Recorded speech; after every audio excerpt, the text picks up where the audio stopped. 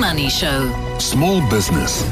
Pavlo Phitidis is the founder at Auric Business Accelerator, and you were venting today on social media. You were venting about people who are very good at what they do, but they then become a little bit obsessed about what they do. And they say, this is my strength, this is what I'm good at, I make this widget, and I'm going to keep making this widget until the cows come home. If the cows stop coming home, I'm still going to keep making this widget because I am the best at making this thing. And what's driving you mad? You keep telling us to focus and telling us to stick to what we're good at. And now you're saying, hold on a second, this seems like a contradiction, Pav. Well, you know what? I think the comment that Mike made earlier about when you choose your career, there's a lot of wisdom in going with what you have an affinity for. The big problem, of course, is knowing when it is a real thing or when it's just a fancy. And it takes a bit of time and life experience to realize the difference between the two. So a lot of people eventually do find a path. They find a place, a space, in which they create a career. In this particular case, I ended up having what was meant to be a 1-hour online meeting with a very, very interesting engineering business based out of Coventry in the United Kingdom.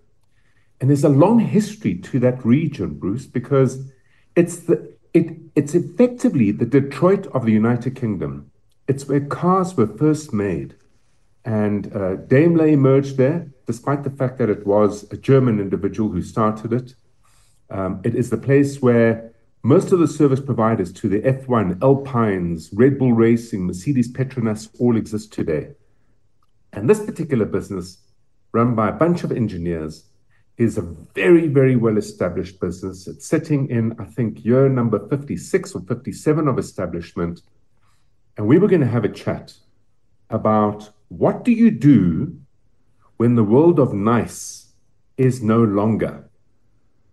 Now, NICE is an interesting acronym because it's something we yearn for in South Africa, and yet it's something that has governed the economies in developed Western environments, specifically the United States, Canada, the United Kingdom, Europe.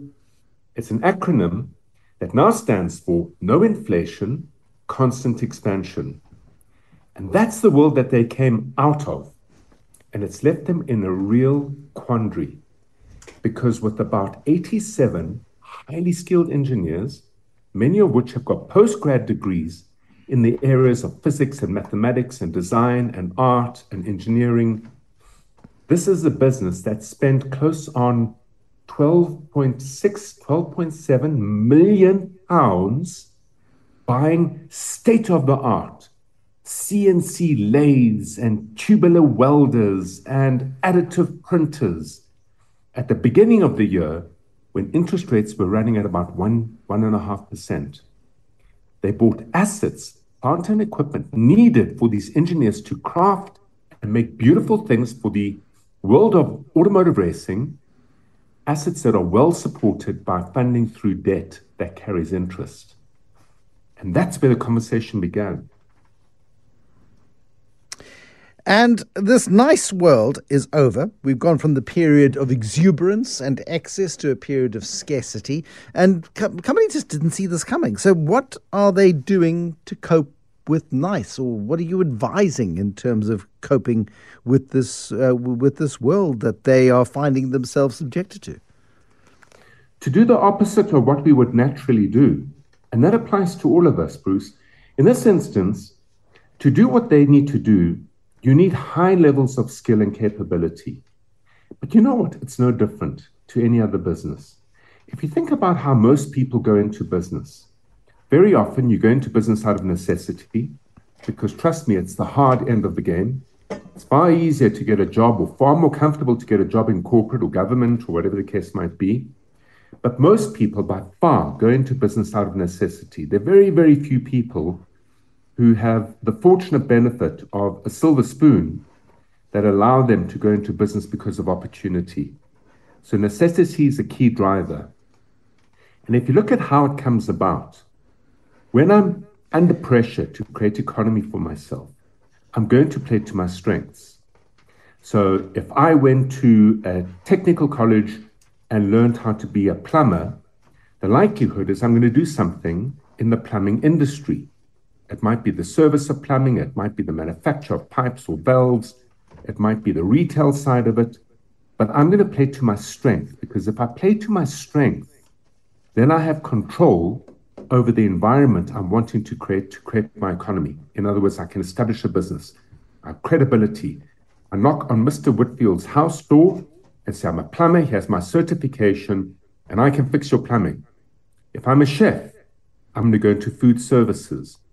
If I'm an accountant, I'm going to become an accountant, I guess. Yes, become an accountant.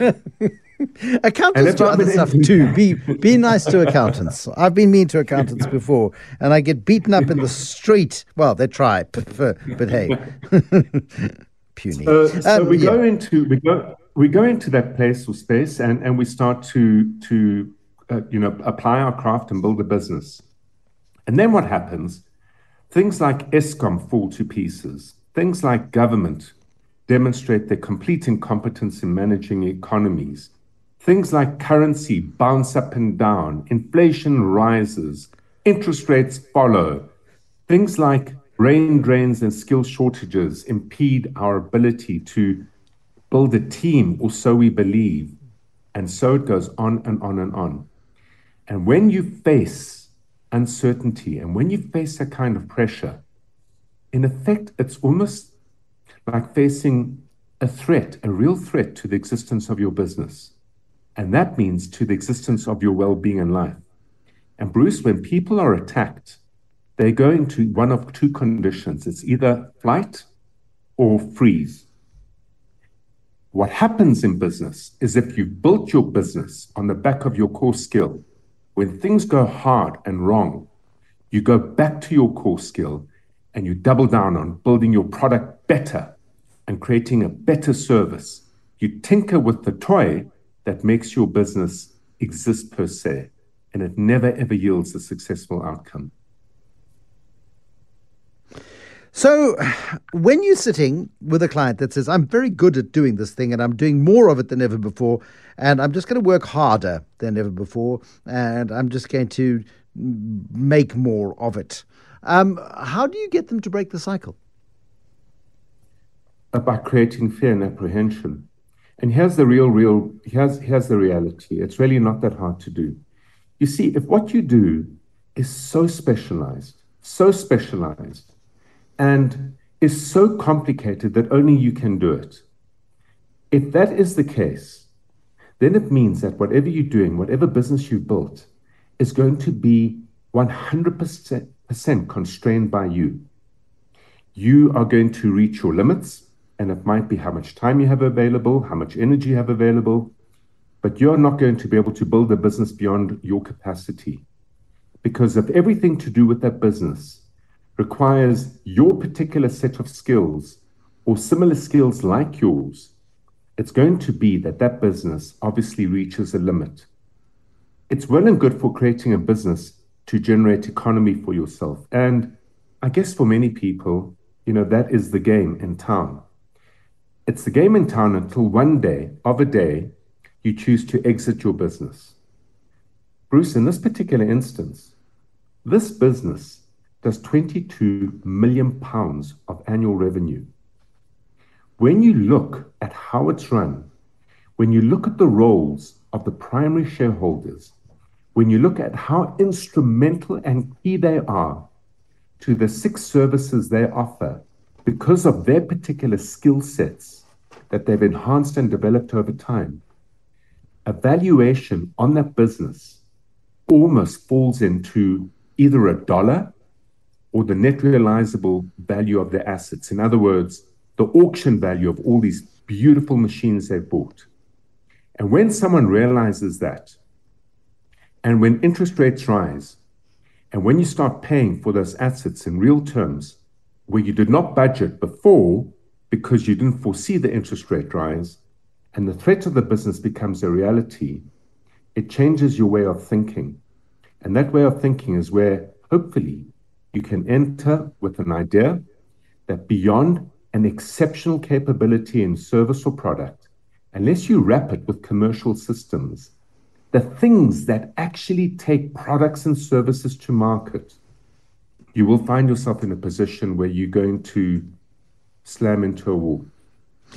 So you've got to get out of the trap, and getting out of the trap isn't enough. You've actually got to act on evolving your business beyond yourself and beyond your comfort zone. I mean, it sounds simple, but it's not, is it? No, it's really not, because here's the thing. When you're building your business and you start off with a very, very product-centric view of everything, because, of course, building the product, which is either the product or service you're offering, because it's all centered on your skill set, it means that you're in control. And there's nothing better than it's the best feeling in the world to feel that you're in control. Uncertainty doesn't suit anyone. There are very few people who can cope with it comfortably. So we're always moving to a place where we can feel in control. The illusion of control, it matters. And because it's centered around the product, because it's centered around the service, and because you get good success in the early days, from the first year to the third year to the fifth year to the seventh year, and you hit your 10, 15 million rand a year, and you say, well, not bad, I'm on my way, things are tracking well. What happens is you develop a series of habits. And those habits, in terms of how you lead the business, how you grow the business, how you organize the commercial systems in the business, how you manage your team, very often become unconscious. You're not even aware that you're doing that. And there's a well-known saying, it's called unconscious competence.